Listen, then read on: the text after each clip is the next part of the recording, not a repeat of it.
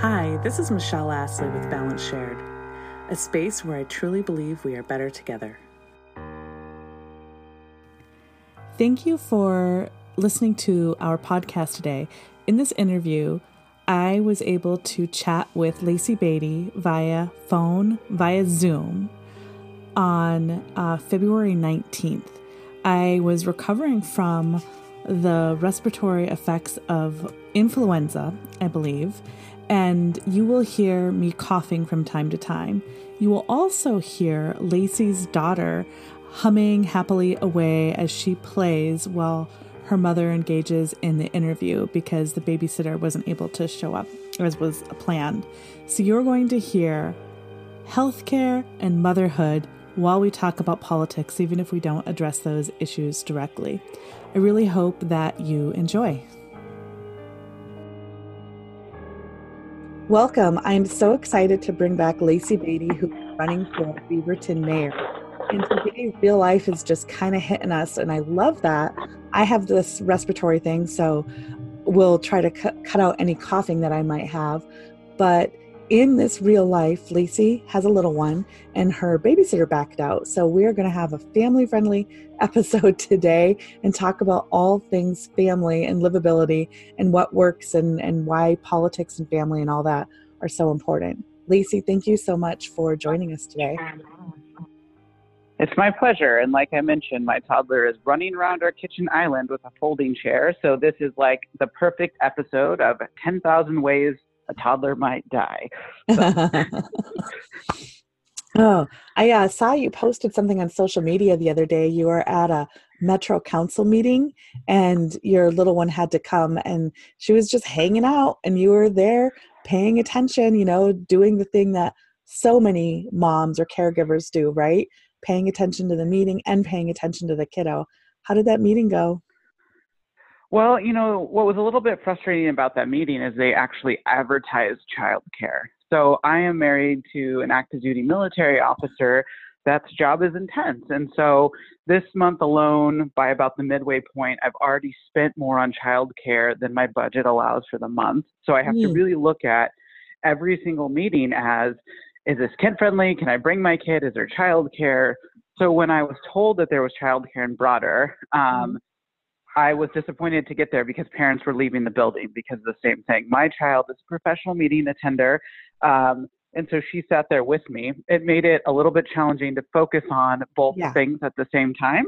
But in true fashion, other moms at the table paid attention to her too, and so the burden was a little bit shared. But it's always a constant reminder to me of how important childcare is. Oh, childcare. That's another topic that that maybe we can get into. So I reached out to a couple of my friends, and in doing so, it made me realize how little I know about how Beaverton city politics works, like where the governance begins and ends with, say, like the school board. Can you kind of give us a rundown of what the mayor is in charge of, what the council's in charge of, and how all that works? Sure. I in the future years, I want to run a City 101 governance class because this is actually really common that people don't always understand the form of government and how it works. And it doesn't matter how much we teach in civics, we generally are talking about federal politics and don't get down to the local level. So we are not a full service city. So we have special districts that operate within our city too.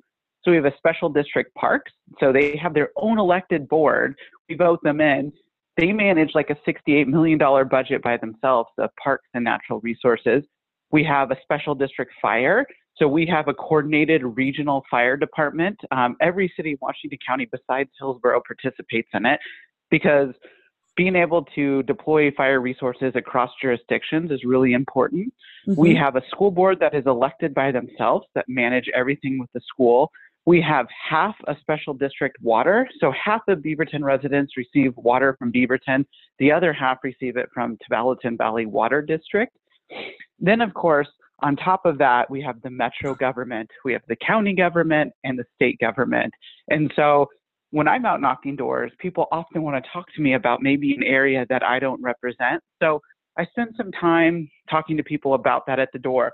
Then I give out the email address of whoever represents their issue and ask them to contact them. So I can kind of pivot back to what the mayor and the city councilor does. So the mayor in Beaverton is a full-time mayor in charge of basically everything. They're the city manager. So we oversee the police department, public works, economic development, the finance department, and the city council sets the policy and manage the budget. So the mayor's in charge of basically everyone in the city, and the council's in charge of how much we spend in the budget and what kind of policies. Like, policies could include like making it illegal to sleep in your car. The council sets policies like that. Mm-hmm. And so figuring out how everything interchanges and works is often complicated when one other of their government entities maybe does something that starts ruffling feathers. Right. And who do you go to, right? So like we think a city, and it just seems obvious that the mayor is the one in charge of everything, but that isn't the case. Right. And so I'm actually the only city councilor with my email address public on the city website. So I think it's really important that you be able to reach out directly to people that represent you. So I actually see myself sometimes as a systems navigator. You've reached out to me. A lot of times it's my mom about some issue in the park, and I redirect her to maybe Felicia de Monteblanco, the chair of the park district. Thank you for doing that. Another politician years and years ago, one of his primary things was talking about we have to trust that government can work. We have to know that government can work, that there's a live human who's going to answer the phone when we call with our issue and help us navigate the system to be able to then reinforce just the whole thing. It's a really important process that needs to happen that usually doesn't. So it sounds like you're doing your part in trying to show how government can work. Well, we forget that like government actually is like, customer service, right? Like our job is customer service based. And if our customers are upset, then our service isn't very good. And I think sometimes when you're driving down the road and you see maybe development happening or your favorite restaurant going out of business, you want to know what's going on and you want to have a friend on the inside. Well, I'm Beaverton's friend on the inside. People shoot me emails all the time about what's being built on the corner, what happened to my favorite coffee shop. And I carve out time a few times in my week to go through constituent emails like that and answer them because I have the same interest when I see something being built. I want to know what's coming. People like to feel like they have the inside scoop.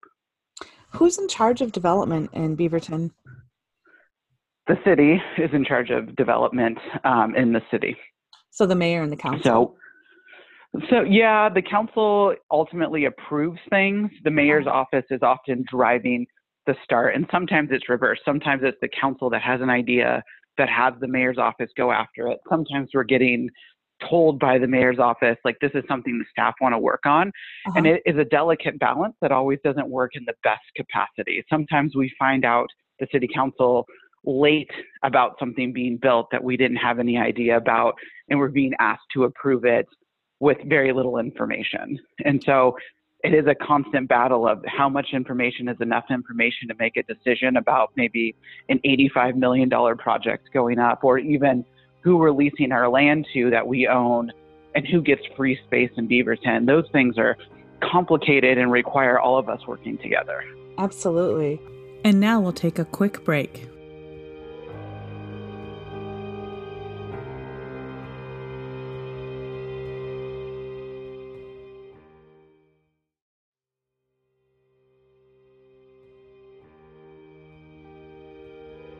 Welcome back. We resume our conversation with development leading into how the city runs and so much more. So here in Portland, and you can read stories about this in other places, we see development happening and it's not always clear like who's in charge of it. And the first thing we notice is like, kind of like you were saying previously, our favorite coffee shop is gone, or all of a sudden parking is really crazy. And we want to know what's happened. So development is such an interesting thing for cities. So like, can you kind of walk us through, well, first, can you share your experience with how development works or doesn't work well in Beaverton? Sure. So when I was running for office 6 years ago, I would go to city council meetings and hear the council talking about like the utopian future of the millennial living in high-rise buildings and not needing car for public transport. And so we could build more density because everyone's going to be walking and riding the bus and everything like that. The reality is not every millennial is like that. Like, we're not like this monolithic group of people that own, 3 pairs of pants and live in a tiny building. The reality is people come to the Northwest in particular for their athletic adventure, right? Like, we have a 3-car garage full of kayaks and motorcycles and mountain bikes and snowshoes and skis. I can't live in a 1-bedroom apartment with my kid and my husband and all of our outdoor gear. But what people often don't realize is that how like student loan debt is like crippling millennials. And so they often live in smaller places because that's what they can afford. And we also are a bedroom community in Beaverton. We don't have the best public transport. Our Max line runs east and west, but the population center is north and south. And so we're creating these areas of development with food islands. We're not creating the corner market where you could go get your egg and cheese and milk. And there's not even like a 1-mile walking distance out of central Beaverton to a major grocery store without crossing major intersections in the rain. Someone tweeted at me the other day that they were at Safeway on Murray and Allen, the major intersection. They looked out and saw the bus 3 minutes early, just passed them by. So she would have made it out there by the time like the bus was scheduled to be there, but it was earlier than normal and just buzzed by. And here she was with a armful of groceries missing the bus. Right. And so, TriMet is governed by a completely different agency altogether. Right. Exactly. And so if we can't compel last mile bus service or it gets close to your neighborhood, people can't use it. They're too busy. You miss the bus and have to either wait an hour or you're walking. Right. People don't have time for that. I think we underestimate too often people's willingness to sacrifice driving for environmental reasons when it's in conflict with their time, which I understand. We're all time deficient. People are so busy now. It's crazy. Yeah. So if we don't work harder to make it easier for people to use, they're simply going to opt out. Right. Yeah. So so the whole bus and the bus transit thing is kind of a different issue. Right. When looking at, these out of sync high rises that don't necessarily match the average need of the person, like how does that, where's the vision? Where's the planning? Like, and here in Portland, especially, I see like they didn't think about parking again. And, and just like you were saying, we come here because we want to go to the ocean. We want to go to the mountain. Those things are 90-minute drives away minimum from where we're located. And we don't have a super fast train that's going to get us to either of those locations. And so usually we're driving. Sometimes we rent cars, but we have to store them someplace. Right. I do think people are thinking about it. I just don't think they're thinking about it correctly. So they've limited for example, in Washington County and Beaverton, when we're building affordable housing, they're only building 0.75 car spaces for every unit. Oh. And so they're relying on multiple people in the building not driving to make up for the fact that maybe one house has 1 or 2 cars in it. But in struggling dual working families, they're getting pushed further and further out from operation centers. People have to have cars to get to work. Yeah. And so when people talk to me about how terrible the transportation system is in Beaverton, I talk to them about affordable housing. And it's hard for people to get the ... But like my sister, for example, lived in an apartment by Nike off of Murray and Walker. Yeah. And her rent more than doubled. And so she was riding her bike to work at Elmer's down the road and then was forced to move further away from the population center and is now driving into the same work. But now we're putting pressure on the transportation system. So I don't think that we should think about people that are low income and in poverty driving less. The reality is they're probably driving more. Right. And so we are building less parking because it is expensive and hoping people are just going to use public transport. And so I understand that most people think that we're not thinking. I think we are thinking. We're just not thinking the right way. Sure. So how do you influence that? Like how do you as a politician and how do we as citizens influence that?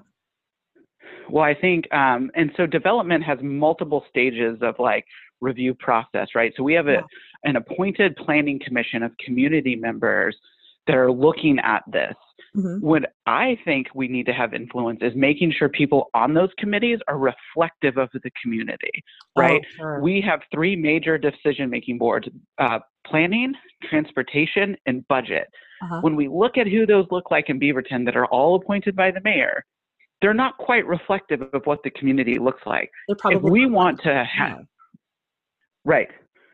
And so when we look at the budget committee, if most members make over $100,000 a year and they're voting to raise property taxes, it's less likely to impact them and for them to think about that way. Yeah. The same with the planning commission. If they are all people that live in single family dwellings down the road with 4 cars, they don't know what it's like to live in an apartment void of parking spaces and transportation options because they simply have never been there. Right. So I think the best way to influence these decisions upstream is making sure that the people on our boards and commissions are more reflective of the community using services.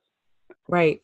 So if we get a more diverse mayor, maybe somebody who's younger, a woman who has a child, who's experienced, different income brackets in life, that would be one step towards that. So how has your campaign been going since the last time we chatted, which was before the new year? Yeah. So when I was in the Army and I was deployed in Iraq, we used to play this song, Manic Monday, every day because it didn't matter what was happening. Things were manic and crazy and it felt like Groundhog Day. Yeah. It's a lot like campaigning. So I wake up every day at 4:30. I work out. That's really important to me as an athlete and a prior military person. Taking care of myself physically is something really important to me. And then I knock doors for hours and hours. I've knocked over 5,000 doors in this campaign so far. Wow. And if you've never knocked doors in a campaign, it's important to know it takes about 2 hours to do 50 doors. Sure. So to give you a little bit of like perspective on how many hours I'm out there, usually between 4 and 6 hours a day, bad weather and all, pouring rain, calling people at night asking for money, the worst part of campaigning. Sure. And I have to make a lot of phone calls because the majority of the donations to my campaign are between $25 and $50, which is very reflective of the community. But my opponent is getting, $5,000 checks from developers. And so I have to spend a lot of time on the phone to even match remotely what he's able to bring in. So I've had to rely a lot on other moms helping me do things pro bono. Like I have a friend doing a lot of my design work on my mailers and rack cards that someone else will have to pay for. I have another mom friend working as my treasurer, so I don't have to pay someone a percentage of all of the money I bring in to report because we have to report in Oregon every penny given to a campaign. Sure. I have another friend because my husband was gone this whole last month that's like, I can't knock doors. I hate talking to people. I don't have any money to give you, but can I watch your daughter so you can go out and do these things? And so she's been taking my daughter on Saturdays with her kids to basketball camp. She's not old enough, but she's literally watching my kid while her kids are playing basketball so I can go out and do this work. Oh, campaigning while female is different. Yeah. It's a village. Yep. So remind me again the date of the primary. It's May 19th. May 19th. So exactly 3 months from now. Yep. If people want to support you in your door knocking, where should they go? They should go to my website, beattyforbeaverton.com, and shoot me an email. Even if you want to just support me there's a mobile app that I use that helps me target voters, but it's kind of time consuming for me to look at the information in the app, try to figure out the next house I'm going to. So when someone helps me by doing that piece, by directing me, I can focus on delivering the message at the door. And I can speed up almost by 50% sometimes, so I could get the same amount of doors or double the amount of doors in the same amount of time as someone staffing and helping me. And that's a great area for somebody that maybe doesn't feel comfortable talking to someone directly. Right. Also, as a woman, it's challenging to be out by myself for the safety factor. Like I have I don't go into a yard that has a fence that might close behind me. Right. And so I have to think about that stuff. And when I was talking to my husband about it, he's like, I don't understand. Like, just go knock on the door. I'm like, well, I don't know what's on the other side. Could be a dog, could be, an unsafe situation. But it's just, so for me, it's safety. It's also lonely to be out 5 or 6 hours a day. So Yeah. That's a really easy way to help a candidate. Right. And then to be that support. I'm so glad you mentioned safety. Safety is such an interesting thing. I remember, like, we have some serious issues in our world, right? There's sex trafficking. There's, we see things all the time. There's, petty theft. There's stupid acts of vandalism that can, totally hinder your day. But when I look at crime statistics, and I was just kind of taking a peek at Beaverton crime statistics, they don't seem that that actually changed from even just a couple years ago.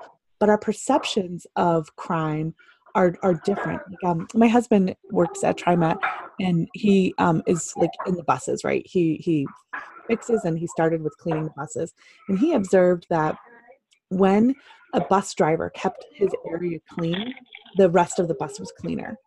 And so I share that because sometimes when our cities start to look a certain way, we think that things aren't necessarily as they seem. Do you follow what I'm saying?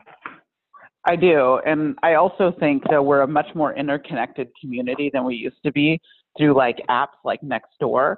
So if somebody witnesses something that they might view as sketchy, they're putting it on Nextdoor and blasting it out to their community. I mean, for example, my husband and I were canvassing in a really nice neighborhood in Beaverton on Sunday, and someone called the police on us and put it on Nextdoor that they didn't know what we were out there doing. And we were like, and I'm wearing like Nike running pants. I mean, I could have just been out on a walk in the neighborhood. And I thank God, I've had this happen to friends that are Black in canvassing, and it didn't end well. But because I was white, it ended well. But and I was like, hey, man, take this off of Nextdoor. She's like, well, this is sketchy. And I said, I'm an elected official canvassing for democracy in your neighborhood. And she still called the police because she didn't believe me. And so I think sometimes because of apps like that, people are just aware of minor crimes happening and then painting a broad stroke brush of everything happening.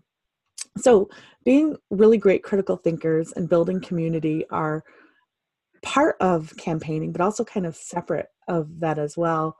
How do you think we should address those things? I think awareness and sometimes looking at the source, right? A lot of our community is educated and, you are taught to be a critical thinker and look at information as true or not true. We are living in an unprecedented time in which we are doubting media, doubting coverage of certain events. And so I always tell people, take a step back and think, how's your neighborhood really changed? Right. Are you concerned because there's a homeless man sleeping in a car and you just think homeless people do drugs and are child molesters? Right. Because there's this real ... connection for people for some reason with, if you are homeless, something is wrong and therefore crime is happening. Right. When in reality, the average paycheck American, right. Yeah. Exactly. Most Americans can't withstand a $500 unexpected expense, without going into debt or borrowing it. And if you don't have someone to borrow it from, you are one accident away from losing your house. Right. You're probably not a child molester, and there's probably not drug addiction happening. Right. So fascinating. My cold is kind of affecting my brain. I want to see more women in policy making, and I really want to see more people with different perspectives and policy making, which is one reason I'm so thankful to be able to chat with you about your role. And you're younger, you have a lot of energy, which I just love so much. We touched on this a little bit in our previous interview, but I really want to check in with that again. How did you get support to be able to run? Like initially? So my first campaign, I won kind of by brute strength. I read a lot of books from the library. I know that sounds weird, but my husband and I both did, like how Barack Obama won his campaign kind of thing. But I got a lot of support from other electeds, like, maybe helping me not repeat some of the same mistakes. Or sometimes you're like, this seems like a really good idea. I should spend money on robocalls to call everyone. In reality, no one wants a robocall. Right. And so you just need and I am not a big fan of the word mentorship, because the majority of women running for office are equally or more educated than I, come from a very different life perspective than I. They don't need my mentorship. They need my sponsorship. They need me to get them into rooms they don't have access to, because everything in politics is about access. Access to information, access to spaces, access to donors. And women, we have to do better of like, I make an effort that my husband doesn't go to every political event with me by design. I bring other women with me. If I'm going to an expensive fundraiser that I have 2 tickets for, Ian goes to a couple a year with me, but by and large, I look in my circle of anyone thinking about running for office and going, do you want to be my date to this event? Right. And just giving people the opportunity to get in spaces and make and build those relationships is some of the most important work we can do. For the average citizen, how should they get more involved? Just think your average mom, probably not interested in running for office, but certainly interested in the lack of parking or, how the schools work or whatever. So how could they get more involved in politics to know what's going on and how to influence their local area? Specifically, I think the number one important thing is voting.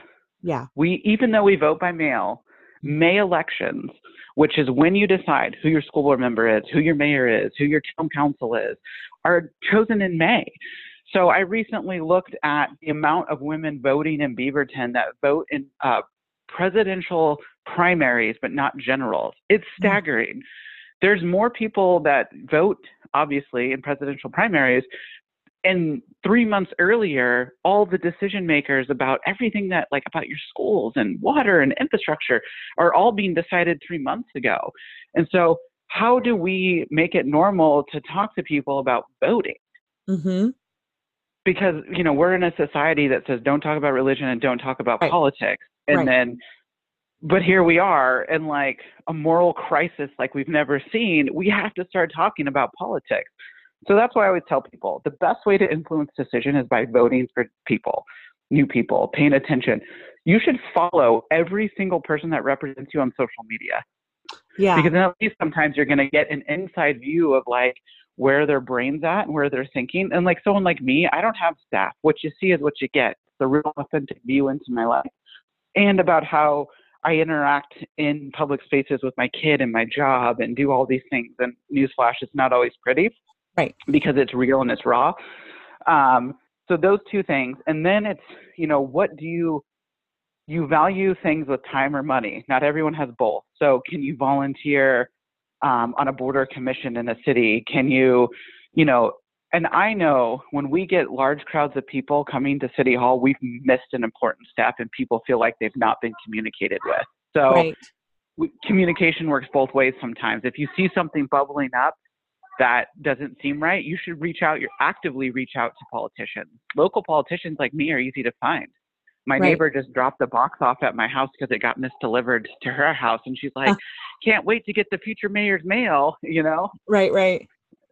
So if people have issues with, like, say, the school board, like we'd want to have them get in touch with the school board directly, so when buses change or boundaries change, it's the school board that's going to deal with that, not necessarily the mayor or council. Right. I mean, you could reach out to me and I can help put you in contact with those people. Yeah. But the other thing is we need to look at the school board because they've not had any competitive races in some time. So if you don't like the decisions being made by the school board, elections are coming up in 2021. Like, let's put our collective power. Like, maybe you're not the mom that's going to run, but maybe you know someone. Women have to be asked to run almost all the time. Right. Like, and say, you can do this. Right. The thing is we have to make public service accessible. We have to have childcare. We have to pay a stipend so people can afford to do this work. Right. Most of it is by and large is volunteer based, but I spend a lot of money having someone watch my kids so I could go participate. And so how do we remove the barriers so we don't feel guilty all the time? Yeah. Oh, wow. I think we're at about our 30 minutes. It's hard to say with the audio and whatnot cutting out, but we'll go with that. I want to have more conversations with you because all of these topics are so, so, so important. And so Lacey, thank you so much for joining us today. So we need people to go check out your website, Beatty for Beaverton.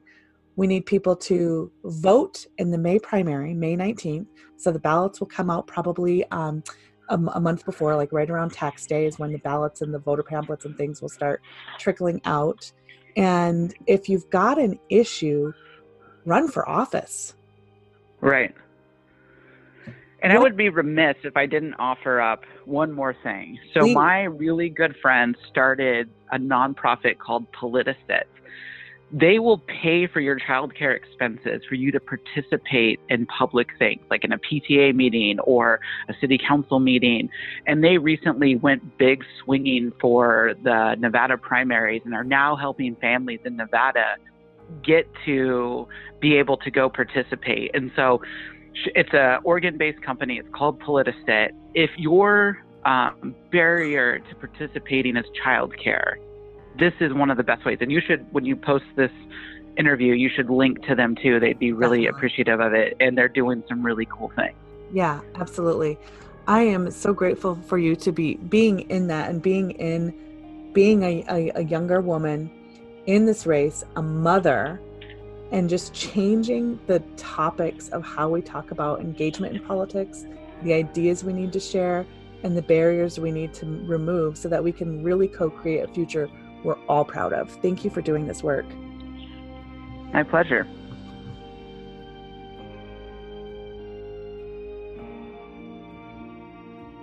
It was February 19th at the time of this recording, when we were still doing things very much in person.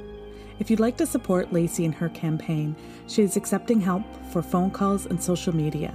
Please check her out at beattyforbeaverton.com.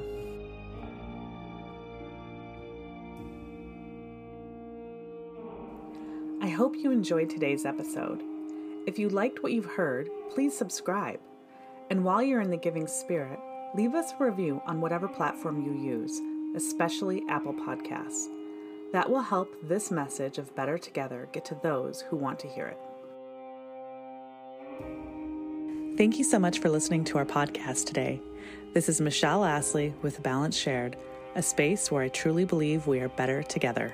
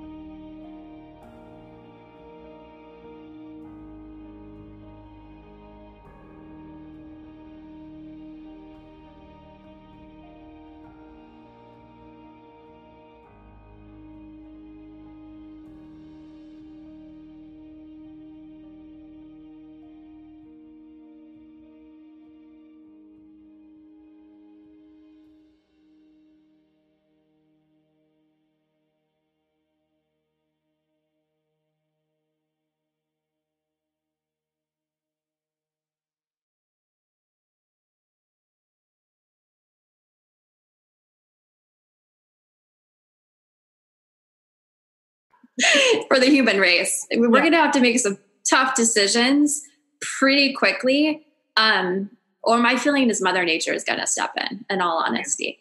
Sure. So it's how do we handle that? And I think that's through greater awareness and a higher level of consciousness. Mm-hmm. And love, kindness, that is the key to this greater elevated state of conscious awareness. So when you talk about, my daughter being my age and what that world looks like, my ideal vision is that one connected human race that has, through a higher level of consciousness and awareness, developed scientific and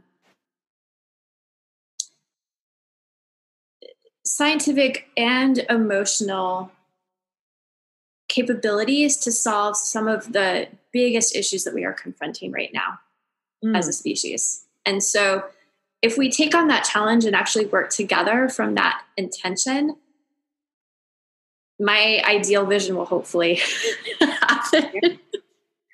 That's the energy I'm putting out there. Yes.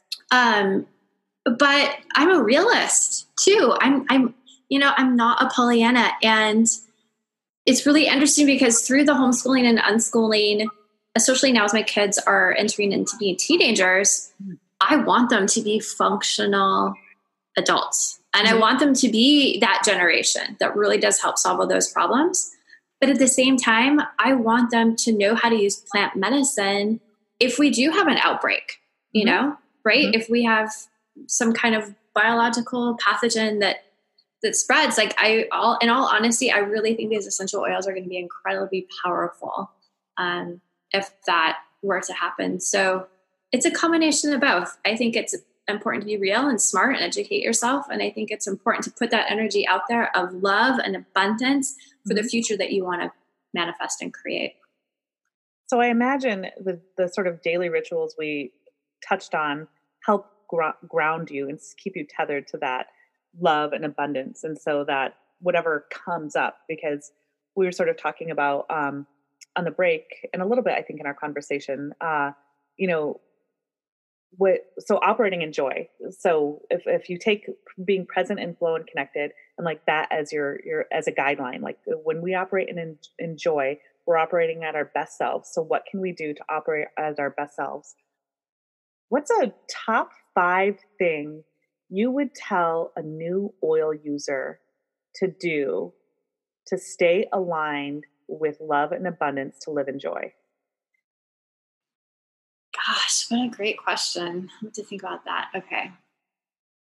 While you're thinking about that, I'll add, so I am convinced that if we're going to have that co-created, beautifully woven society, we need to do the inner work and whatever that looks like, right? And it's going to be different for different people, but so that we each have our own kind of awakening. And what I love about these essential oils is just like you described, they're these beautiful partners that just kind of gently walk you through. So like if you are of the Christian belief, a common thing is people like to say, well, Jesus walks with you, and when you're having trouble, then he'll carry you, right? And I think of all of these things together, similar, whether you call it universe, source, whatever, and the oils are a tool to help carry you when you go through a rough time. So if our goal is this beautiful co-created future, and we need to start now and shoring up ourselves, what is the top 5 steps that you would give a new oil user in getting aligned with their truth? Yes. So good. And this is such a funny question too, because like some of them are really solid, like the answers that are coming from me right now. And some will probably change if you ask me that question like a week or a month or a year from now. Absolutely. So yeah. We're intuitively driven here. Yes. So in this moment, I would say, and for a new oil user, I mean, I would honestly start with like 1 or 2 things, because just like the whole idea of using essential oils can be pretty foreign to somebody that is maybe used to more mainstream type medical stuff. So I would say have a bottle of frankincense and balance on your nightstand to make it super easy, right? So 1 drop of frankincense under your tongue in the morning. And then before you get out of bed, or you can go to bed and go to the bathroom, but then come back and put a few drops of balance on the soles of your feet and give yourself 30 seconds to just set an intention for the day and feel gratitude for the fact that you are breathing. Oh, I love that. That you are here. You woke up. No matter what's going on in your life, no matter what chaos you may be experiencing, that you are present. You are here in this life. And that is such a gift, first and foremost. And so when you start the day with gratitude, it sets the tone for the entire rest of the day, right? And when you combine that with essential oils like frankincense and balance is such a beautiful oil in that it grounds you into your space. You're activating the pressure points from the soles of your feet and giving yourself a little bit of self-love and attention, right? Because how many of us, especially as young mothers, are either woken up early with our kids. It's like, bam, start the day. You're already in catch-up mode. From the instant you woke up, you are playing catch-up. And when your day starts out like that, that sets the tone for your emotions and your mood. When you feel like you're in catch-up mode all day, it's a race you will never win. And so if you can set that tone of intention of gratitude from the moment you open your eyes, feel the grace within you and the direction that you want to take your day, think of one thing that you want to set as your intention for the day. For me, I'm really working on the intention of channeling love. I just want to be a vehicle for love. And, some may perceive that as, love everybody, just like show love. And honestly, what that starts with first, love for myself.